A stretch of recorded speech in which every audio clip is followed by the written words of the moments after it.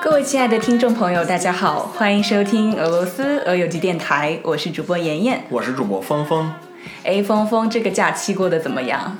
假期还没过完呢，还在过呢。还在过对吗？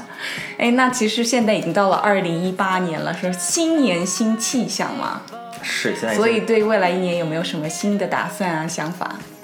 就打算1月份去圣彼得堡旅游一下，然后夏天可能去中国玩一下。就要去中国玩，去见朋友吗？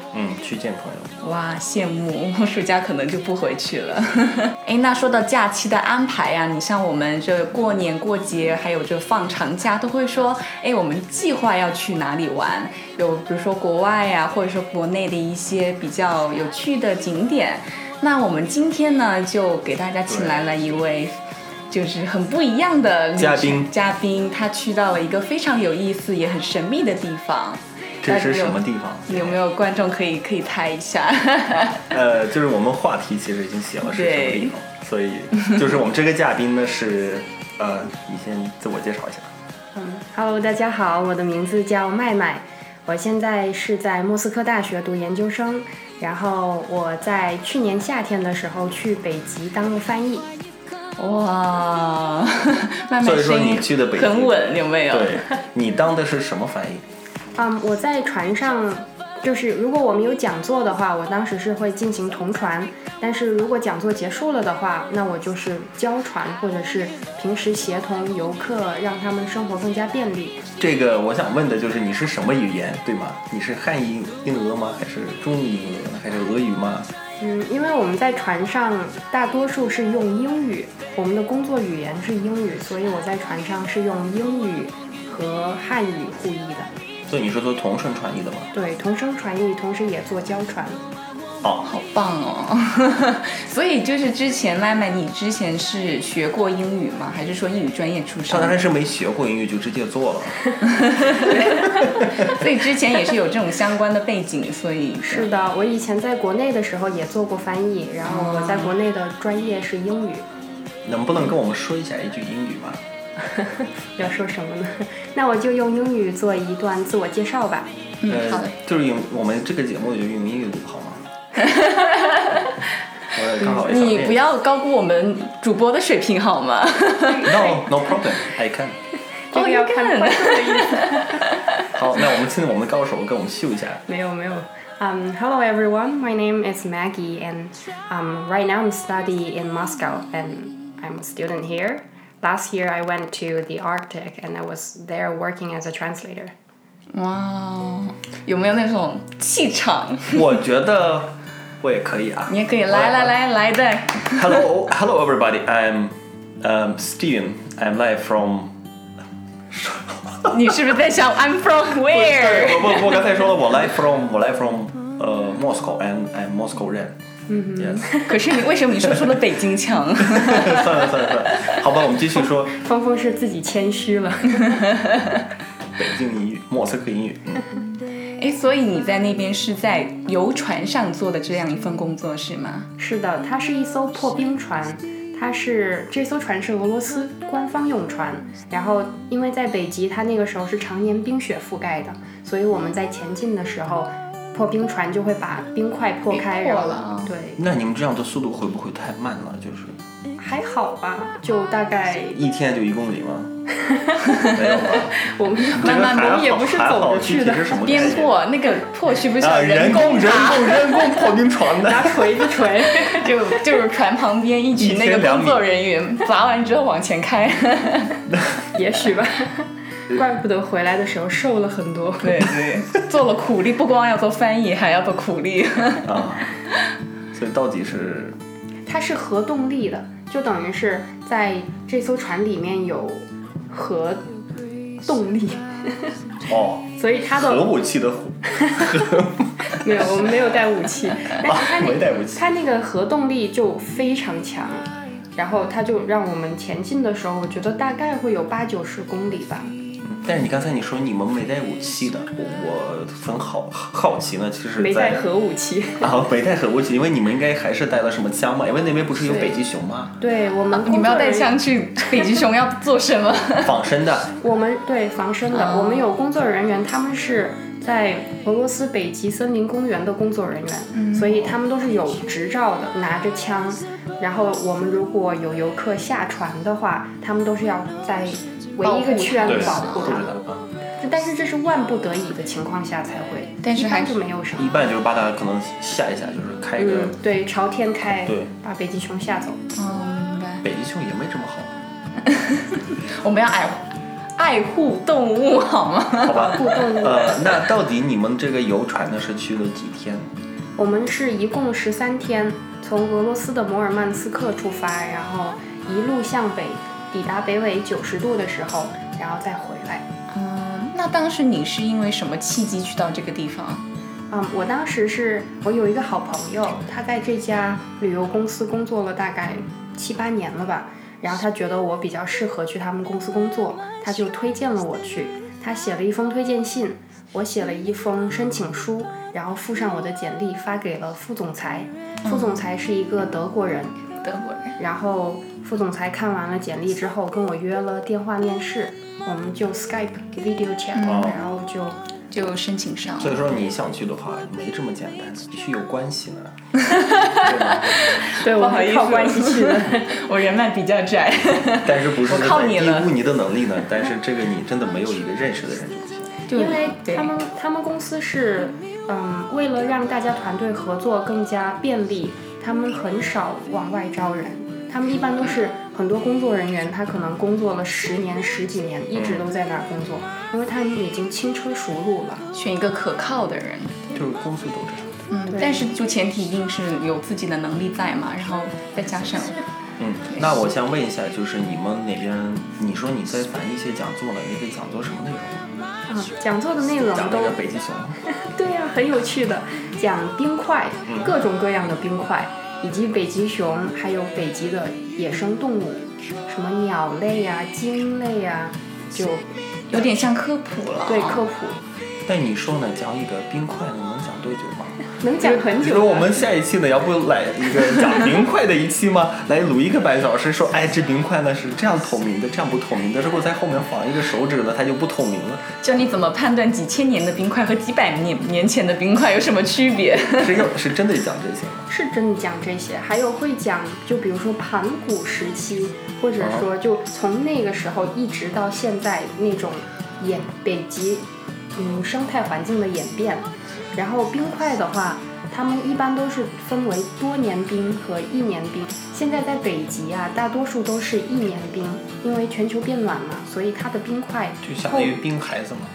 对，冰孩子、冰宝宝、冰宝宝，这些冰宝宝都只有1米到1.5米深，所以不是很厚的冰。有没有老冰？老冰我们没见到，可能老冰就是很厚的那种，很厚的，很厚的那种，大多都是冰川融化到了海里面，所以都是那种看起来高耸入天的那种，但其实它是冰块融化之后的冰川融化之后的样子。对，就是基本上那边什么大自然的这些科普呢，你们讲座的时候都会讲，对吗？对，我们会讲这些科普，所以其实在翻译的时候是特别难的，我觉得很多专有词汇了。对，就各种鸟类。让我翻译成冰块呢，我肯定1分钟就崩溃了。但是我们是我是花了大概1个礼拜的时间，把所有的专有名词记下来，然后才1个礼拜的时间，你们想想，你们中北考试需要几周的时间？这个人他1个礼拜就搞定了，就把这些专有词汇全记住了，冰块的都记住了。闪愧。但是同时也是要百度百科的，因为你可能知道一个词，但是不知道它是什么，所以其实也是一个自我教育的过程。这首歌是你去了那个北极呢，就是成了一个冰块专家。没有砖头的砖。那我想问一下，在北极呢，就是你们除了北极熊啊，有没有看到过什么别的动物呢？我们还看到过鲸类。除了雪人呢？我们还看到了圣诞老人。圣诞老人，哎呀，原来是在那儿生活。6月份的圣诞，6月份还是7月份的圣诞老人。我在北极看到的最多的是叫3趾鸥，它这种鸟特别漂亮，它喜欢围着我们游船飞。因为当我们的破冰船在向前驶进的时候，冰块会破裂嘛，所以在冰底下的很多鱼类它可能会被翻上来。翻上来，这些鸟就很聪明，它就跟着我们的船，然后在那个冰块那边找鱼吃，就特别好玩。所以说你们这个破冰船是导致了非常严重的这种大自然的失调，对吗？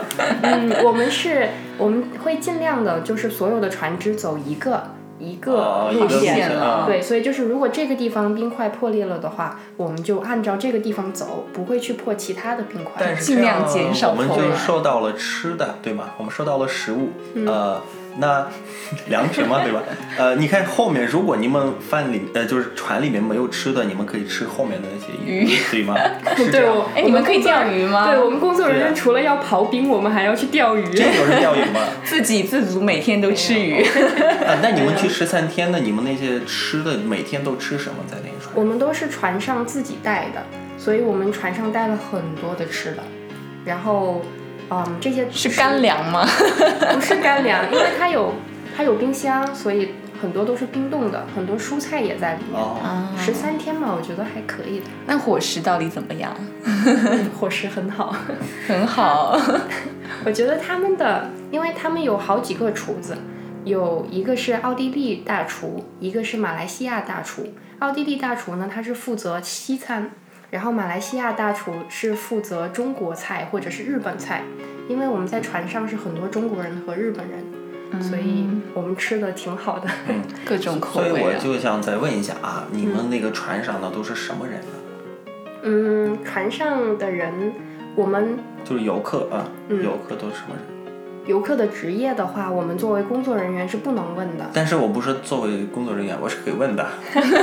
对，所以我也不知道他们到底是，从来没有问过，对，没有跟他们聊过这方面的。但是你肯定就是有所知道吧？对，有一些人他们自己会说，如果他们会说的话，我们就耐心的听；如果他们自己不愿意说的话，那我们就尊重他们的隐私。所以我们知道的是，在船上有一个俄罗斯明星。明星哦，是像那种演电视的吗？还是唱歌那种？他是一个做综艺节目的吧？那他会不会平常就晚上给你们讲讲笑话之类？跟我差不多。对跟你一样帅。谢谢。那会有人就是游客是跑上去找他要签名吗？没有就是一般我们来的这些游客，我觉得他们都能够到北极来了，他们大多数都是见过很多世面的人，然后他们都是环游了世界，看过很多人很多风景，所以当他们知道说这个人是明星的时候，所以他们就会觉得是明星，但是我们要给他自然的生活，不要去阻碍他，让他生活不便利，所以我们大多数都没有去找他合影之类的。那就是说船上的游客主要是哪些群体？商人为主吗？还是说有各个阶层的都有？这个我不知道，具体的不清楚，但是很多中国人是商人。你看他刚才说不能说呢，我们还不停的换手法，一直在挖八卦，一直在挖这个信息呢。对，我们真的是太好。然后我就被解职了，被开除了。对，不会，大多数都是有钱人就是了。然后西方人我不知道他们都是干什么的，中国人大多数是商人，经济上比较宽裕啊。对，有些是医生，就都是很精英阶层的人就对了，成功人士啊。所以说那你们那些所谓的也不是所谓的，就真正的那些成功人士呢，你们13天呢，这时间也够长的呀。你们除了那个破冰嘛，还有什么其他的活动吗？我们在船上就会安排很多的活动，比如说会有讲座，这是第一个。但是当我们真正到了北极点的时候，我们是把船停在冰上，然后就下船，在冰上面吃。刚刚想说吃火锅，说明你最近很想念火锅。然后我们到了在冰上的时候，我们的奥地利大厨就开始烤肉给我们吃，就开始吃烤肉、唱歌、跳舞。然后有篝火吗？想知道。没有篝火，就是还是要保护生态环境的就只是说架了一个烧烤架。对，还要不能扔垃圾。就有个烤箱放在冰块嘛，冰块不会化吗？它那里都是冰块，都是老冰嘛，都是冰宝宝。冰宝宝会化掉的。对，不会的。就是像我们的船就有几吨重，停在冰上都不会有任何问题。很厚的这冰宝宝挺厉害的。因为它整块全是冰嘛，所以就还好。然后我们就吃烤肉，还有一些远足的活动，比如说我们就会有那个北极森林公园的工作人员就拿着枪，扛着枪就带着我们去远足，大概走了5英里左右吧。就只是说在那边走远足，你们走吗？其实就是去走路了。那我想问一下，你们走的时候不是很冷吗？不会，还好哎。可能就装备比较，装备是他们给你们提供的，对，他们提供的都是很厚的衣服。就是有一定的标准的衣服才能够就是在那边活动。对，然后鞋子、靴子也是他们提供的，都是非常厚的。那你说不冷具体是多少度呢？你不知道吗？ 2度。2度。有零上零下。零下2度。零上雪就化了。不会，冰宝宝没这么容易。而且我觉得那个时候比莫斯科还更暖和。我去，那所以说想暖和的冬天的时候，大家去北极过冬嘛。对。但是，麦麦好像是夏天去的，对吧？对，我是夏天去的，那个时候莫斯科天天下雨呢，挺冷的。那按道理说冬天应该不会有去北极的活动吧？因为那边就极夜了。是不是就不方便？我想问一下，四季呢？四季的天气都一样吗？就是在北京吗？肯定不一样啊！我觉得就是在夏天的时候，它确实会更暖和一点，就零下2度左右，或者说0度左右。而且是你去的不也是零下2度吗？零上。对，就是我去的时候是夏天，然后到冬天的时候它就是极夜了，就全都是晚上，就不方便去。到那边人就抑郁了，就没什么意思。所以说这个还有一个很有意思的事情，就是说夏天是白天，然后冬天呢就是黑天。对，你像现在这个季节是不是比较适合去南极？对，现在我们公司都是带人去南极玩，因为那边是夏天。冬天的南极就是白天吗？对，因为冬天的时候日照在南半球嘛。哇，请原谅我的地理学。所以我们那个时候就一天24小时都是有太阳的。那你去过南极吗？没有。那你到时候去南极对比一下，南极跟北极到底是有没有区别的？对，然后再回来做一期节目，南极怎么样？但是后来我们发现，其实南极跟北极是一回事。没有，南极的企鹅好像是还是很有意思的，可以跟企鹅一起玩，可以拍照。所以说北极的有熊啊，南极就是有企鹅。那北极的没有企鹅吗？北极没有，好像没有，没听说过。被北极熊吃光了吧？对，他们没有办法共存。那我的印象中呢，就是北极呢是一个点，就是比如说你到了零纬度，对吗？完全就是最高的就是那个气球，我们那个地球上面那个点，那个点，对吗？你们真的会到那个点吗？是这样的，我们到那个点之后，由于地球板块的运动，所以即使我们到了那个点，但是随着地球板块的运动，我们会被移到另一个地方。所以就是我们在那里只是一个瞬间。好神奇。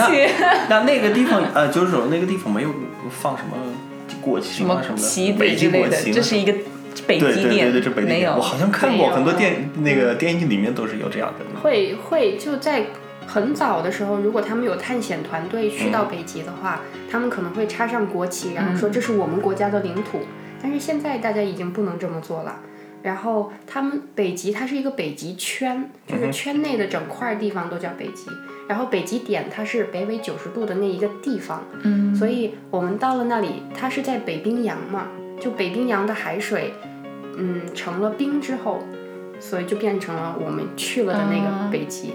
所以它即使插了旗子，如果水融化了之后，它可能就没了。这很难找到。对。那除了就是你刚刚讲的这些活动，还有没有什么其他在北极点上你们要做的一些有意思的事情？我们在北极还跳水了。跳水？对。不冷吗？冷啊！就是我们船停下来之后，我们工作人员就在一片像湖一样的地方，其实它就是那一块的冰已经融化了。对，所以是有水的。工作人员或者是游客，只要想去跳水都可以去，然后就直接跳下去。没人拦着你想跳就跳吧。想跳就跳吧。那有负责把你捞回来的人吗？有，不然就死在那儿了吗？就是我们会在身上系一根绳子，就保险作用嘛，然后系得很严实之后跳下去。会游泳的人可以在里面游个2秒钟。2秒钟？那你游了几10秒？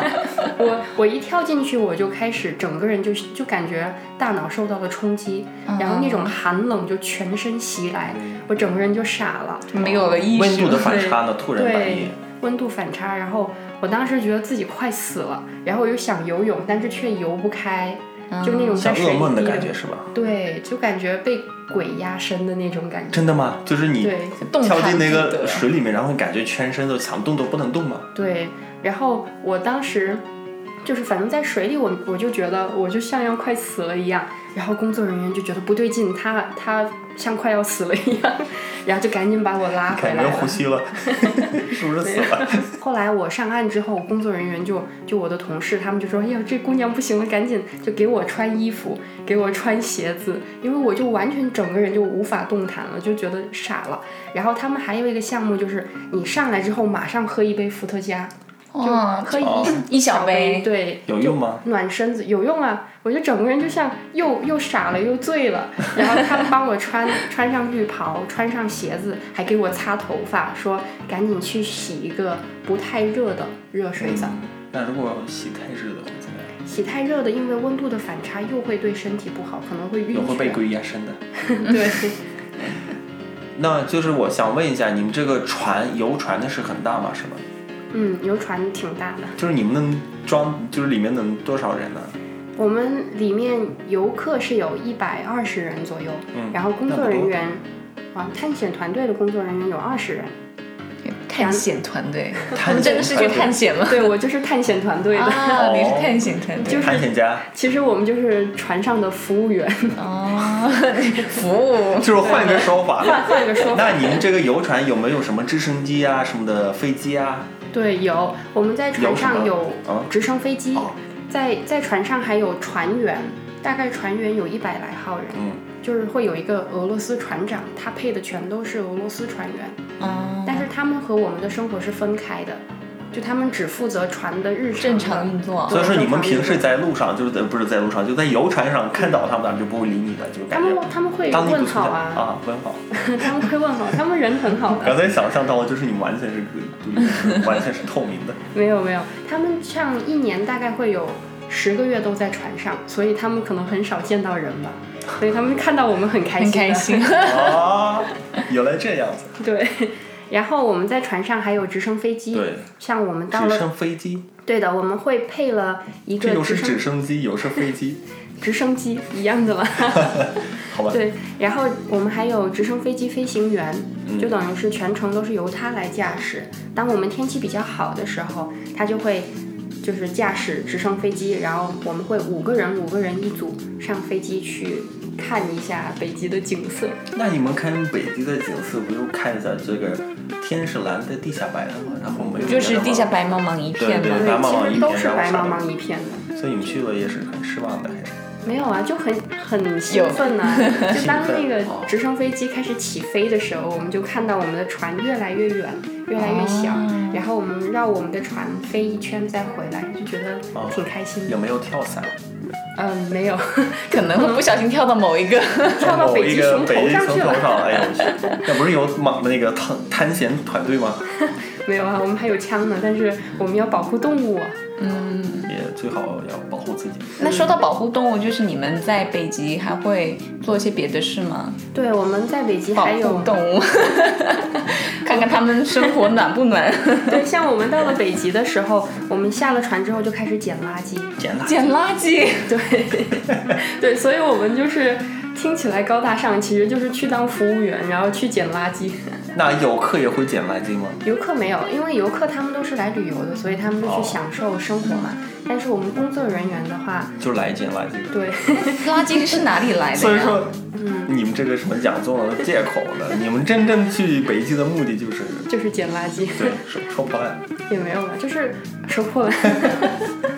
就是我们当时，因为北冰洋它是海域，所以其实有很多支流，他们的垃圾可能会流到北冰洋就飘到那里去了。对，然后结冰了之后，然后如果北极熊吃了的话，它们可能会死的。就如果是塑料或者是重金属的话，所以像我在那边是捡到了几个塑料袋，不是很多，但是看到就要捡起来。哪个国的？上面没有。不知道，没有。你应该能看到全国的垃圾，就比如说你看到啊，这上面写的是中国字，还有全世界的垃圾，然后好亲切呀，这北极居然看到了中国的，从太平洋流到那里去的，没有。老干妈的一个，再捡2个漂流瓶是吧？什么许愿之类的，没有啦，就都是一些很零碎的东西，小片儿的，然后都是那些已经被海水冲过了，然后就完全面目全非的东西。但是我们都是看不出来是什么东西，把它捡回俄罗斯是吧？对，捡到船上，捡到船上，然后带回来。所以这个直升机呢，我还是很好奇呢，就是那个直升机能装几个人？装5个人。5个人。对，前面2个人，后面3个人。你们船上生活呢，就是因为很多人呢，他比如说我夏天的时候我去别墅呢，我从一个城市呢节奏很快的一个地方就到了一个节奏特慢的地方，然后我经常会有一种不知道干什么，就是自己不知道干嘛的那种感觉呢。你们刚到这个船上会有没有这种感觉？尤其是那个游客，因为13天呢，对吗？你们就也没什么干的是吧？对啊。我作为工作人员是一上船就非常的忙碌，所以我当时就不会没有这种感觉，没有这种感觉，节奏都是很快的。但是游客的话，我听说有些人他们会觉得挺无聊的，就他们节奏大城市节奏非常快，每1秒钟都是就是 go go go go， 而且都是精英吧，对吗？精英他们可能办的事情特别多的，各种打电话的，争分夺秒。对呀，你们那边有电话吗？没有电话，我们整艘船就是并没有信号，就跟外界隔绝了，完全是隔绝的。但是如果你想要跟家里或者跟公司发邮件的话，我们整艘船只有1个邮件，就1个邮箱地址，是真实的那种。真实的，就是你如果收到那个邮件的话，你会收到什么50周年胜利号，然后就觉得这什么鬼？就由船来发邮件。然后如果说有游客他们想要发邮件的话，他是需要付钱的，然后你就拿一个 USB， 然后装给他们发。所以这个游船是这样赚钱的呀，赚邮费的。很少有人发，倒是对，那都安排好了。然后就是等到你收到了邮件的时候，然后船长就会把它打印出来，然后嘟嘟嘟送到你的船舱里面去。那有没有人淘宝？不可能的，我觉得应该没有网页。你的快递到了。对呀，让3只欧送来是吗？对。然后他们很多人订这一次旅行是要提前1年甚至2年要订的，所以他们都是提前把工作都安排好了才来的。所以说真的很无聊是吧？他们有没有人就发疯吗？是你看不到的，无聊到看不到的这个去北极的另一面，对吗？没有，在船上的话，第一是因为我们每天都安排了很多的活动，所以如果他觉得他讲座或者是手工艺，剪纸吗？捡垃圾吗？你说我们在船上有专门的艺术家，你可以去画画，或者可以去打太极，或者可以去跳舞，就学跳舞。所以我们太极就是中国的太极。对，但是是一个阿根廷姑娘在教，她教的挺好的呢。然后他们就会有很多很紧凑的项目，然后每天下午4点钟就会有下午茶，所以你就每天的安排其实是很紧凑的。如果有游客觉得无聊的话，他可能是一是不想听讲座，二是也不想参加任何其他的项目。那会不会就是在家里，就是在自己那个房间里待着，然后喝闷酒嘛？没有，一般喝酒都到酒吧来喝，大家一起喝。对，酒吧吗？对，我们船上还配了酒吧和健身房，所以其实就是挺齐全的设备。然后，所以真的完全就是像个小社区嘞，对，像一个小区。对，像一个小世界。那你的晚上就是工作结束之后，你能去那个酒吧吗？去过吗？对，我们每天都要去。就我们工作人员的话，就是也要去酒吧，然后和游客聊聊天，或者说唱唱歌、跳跳舞这样子。然后你们唱歌给游客看吗？对，有些唱的挺好的呢。我们的探险队长他是一个德国人，但是他会讲5门语言，所以他就西班牙语唱一首，法语唱一首，德语唱一首，就这样挺都是同一首吗？不是吧？然后我们就在船上，在酒吧里的时候，其实大家都玩得特别开心。就我记得有一次，大家都在喝酒，然后在唱歌跳舞，外面就开始下大雪。然后就有那种圣诞节的感觉。外面就是你们有个很落地窗吗？对吗？对，就会有几个窗子。小的那种圆形的还是那种方形的，挺大的那种。所以你就可以看到外面下大雪，然后在船上面就很暖和，然后喝着酒唱着歌，和朋友可以想象那种。对，然后就和朋友很开心的在聊天，然后开玩笑，他们幽默感特别好，然后就哈哈哈笑，然后就说圣诞快乐，新年快乐。其实那个时候才8月份7月份。所以说这就是他们的幽默感。没有我想问一下，你在这些13天内就是你印象最深的是哪件事情？有没有这种？我印象最深的还挺多事情的。我觉得印象最深的只能有一件事，直戳心灵的那种。对，那你就说你有几个就说几个吧。那当然是在北极跳水的时候，就感觉自己快要死了的那种感觉，就临死的经验吧。对，临死回想了一下人生。真的有吗？真的假的？没有，就整个人就傻了。那有没有一些比较让你觉得印象很深刻，比如说很感动的人呢，或者是？对，我在船上，因为我是第一次去，然后我在当时的身份是培训生，所以我就真的是什么都不知道，犯了很多的错误，所以很严重的错误呢，导致了你们要提前回来是吧？没有，就不算严重，犯很多很低级的错误，就是因为不知道嘛，所以我们当时比如说我当时差点就把我们副队长的电脑给毁坏了，就是而且我们做日程表有很多错误，所以他们公司不太希望经常有新人加入，就每次加新人都会犯很多错误，会造成一定的损失。真的是一个很封闭的一个圈子，对吧？不知道，要熟练工。不知道，这个是公司他们自己的事情，我对，需要很多年的那种工作的那种仆人贵族嘛，对吧？但是像有很多经验的人，他们就直接我觉得他们闭着眼睛都能把事情做完，流程都了解了，对，他们就非常清楚。所以在这次旅行当中，我觉得我很幸运，有很多导师，其中有一位他是我们的日本翻译，就那个小哥哥他已经做翻译，就是在这个行业已经做了大概15年了。你看这个小哥哥做了15年的翻译，至少是大学毕业之后的15年了，估计都40岁了，一开始讲没有30几岁啊，那还好。对，然后他人特别好，他一直都在照顾我，就会跟我说你这个做得不好，你要怎么去改进。然后所以我觉得在船上能有这么一位导师，他一直在帮我忙，然后一直在指导我的话，我觉得特别幸运。他基本上跟你讲的就是工作上的事情。对，比如说。对，其实我有闻到八卦的味道哎，你是不是有话中有话？看他特别照顾你，就是工作上的照顾吗？对呀、那有没有生活上的照顾呢？是吧？你想问？没有，因为就是我们在船上的话，基本上都是只喝酒不谈人生的。这喝酒就是我们的生活只在船上，游船外的生活我们都不谈。对，因为这个一方面对我们来说是对他们的尊敬。就因为每个人他在他的人生状态是不一样的，他可能会遭遇很多的事情，他可能一路都风调雨顺，这个我们不知道，所以我觉得不去问别人也可能是一种慈悲吧。所以说你们就是相当于一个我觉得好像是你在这艘船上到了另外一个世界，然后这个世界跟你原来的你的人生轨迹都是完全就没有相关，就感觉你们那边都是平等的，对吧？对，一下子就平等，不分那个就哪怕你是怎么多么重要的政商明星，这里就是一个普通的一个游客啊。对，确实是这样。我觉得他最吸引我的一点就是他这种平等，并且还有一点乌托邦式的这种生活。对，乌托邦的平等的生活，你真的是一个自由，是不是？所以到后面都不想回来了。对，我确实后面就不太想回来，就想一直漂流下去。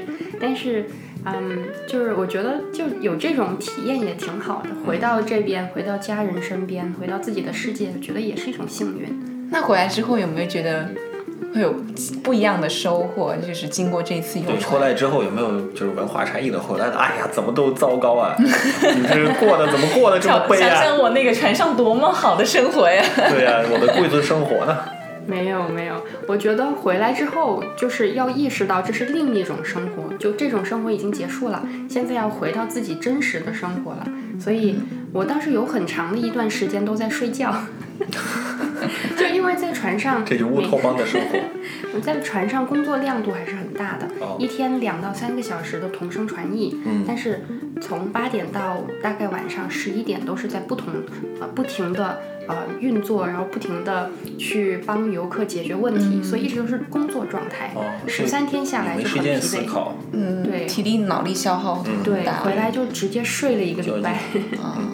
所以我就想说的，其实很多可能听众听到了一个乌托邦呢，开始想象呢，就是真的能够过这样的生活呢，多好啊！每天就是跟世界各地就桃花，叫什么桃花源，对，生活对你们就是一个北极园，对，北极园。然后，但是实际上你们要想象一下，背后呢，他们是花了多少钱才能够去这样一个地方？就他们好像是生活无担忧呢，但是他们无担忧呢是花了多少钱买的无担忧，对吗？其实这个还是挺贵的吧，去那个。对呀，就每一天的你们那个消费呢，可能就是很多钱呢，我们就可能1个月的工资呢还比那个还多。但是你不排除我们的听众有那种对可以经济上比较宽裕的经济上也比较宽裕的就可以过这种乌托邦的生活了，但是。那麦麦，你有没有什么建议？就是说，如果说有这样的需求的听众，他们也想去那边游船的话，有什么渠道吗？我觉得如果大家想去玩的话，那就去吧。我觉得特别推荐去，就很奇特的一个地方。你这样说呢，你又不能1个人去啊！我想去，我就直接去了吗？你可以。就是你可以跟那些旅游机构一起合作，因为你去北极或者去南极的话，你不可能就自由行，坐着火车就来了。自由行不行吗？我现在突然有了一种想法，你去吧，你作为我们探险说走就走的旅行，对吧？你带着雪橇去，我们3个人一起去北极吧。我不要，我们先买几只那个狗，然后我们就坐着雪橇就来了。你看很有经验的，你带我吗？你带领我吗？没有。然后就是现在主要在全球去做极地探险运动的话，都是只有几家大公司，然后他们会有自己的船只。然后如果大家想要跟团一起去的话，那就可以就是报他们的团。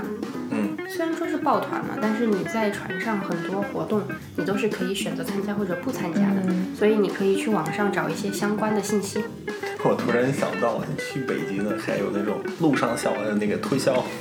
没有的，不会的，他们是做高端的旅行，不会这样的。好的，那我想问一下，因为我们北极的旅游其实已经就是讲的差不多了，我想问一下，就是你将来有没有想去南极那边对比一下，去见什么企鹅吗？有吗？当然想了，我们本来公司是说好了今年冬天的时候派我去南极做翻译的，但是后来因为时间冲突原因，所以就没有去成。但以后还是有机会。现在是冬天呢，冬天就可以去南极。对。大家一定要记住，冬天去南极啊，夏天去北极啊，不要搞错。这个听众都知道。不好意思。对，所以以后还是看机缘吧，看机会。但是像去北极、南极都是一直会有这样的机会去的，对吗？可能会有，但是还是要看机缘巧合。如果去成了的话，那我就再回来再做一期节目。而且并且我们的听众就可以在船上见到你。对哦，大家船上见，抓紧机会吧。对，为了见麦麦，大家去报名吧。对，我在船上的艺名也叫麦麦。好的，那感谢我们的嘉宾。非常感谢麦麦今天做客我们鹅有机节目，给我们分享这么多有趣的关于北极的故事。也非常感谢2位主持人邀请我来，我觉得跟你们聊天特别开心。对，我现在人生呢有了新的理想，就是去1个人的旅游，1个人的朝圣。对，好的，那谢谢你们，再次感谢。拜拜。我们今天的节目就到此结束了啊！谢谢大家收听我们的节目，新年快乐，新年快乐啊！拜拜喽，拜拜，拜拜，北极见啊，南极见。Not a yes sir, not a follower. Fit the box, fit the mold, have a seat in the foyer. Take a number. I was lightning before the thunder. Thunder, thunder, thunder, thunder, thunder, thunder, thunder, thunder, thunder, thunder, feel the thunder. Lightning and the thunder. Thunder, feel the thunder. Lightning and the thunder. Thunder, thunder, thunder. Kids were laughing in my classes while I was scheming for the masses. Who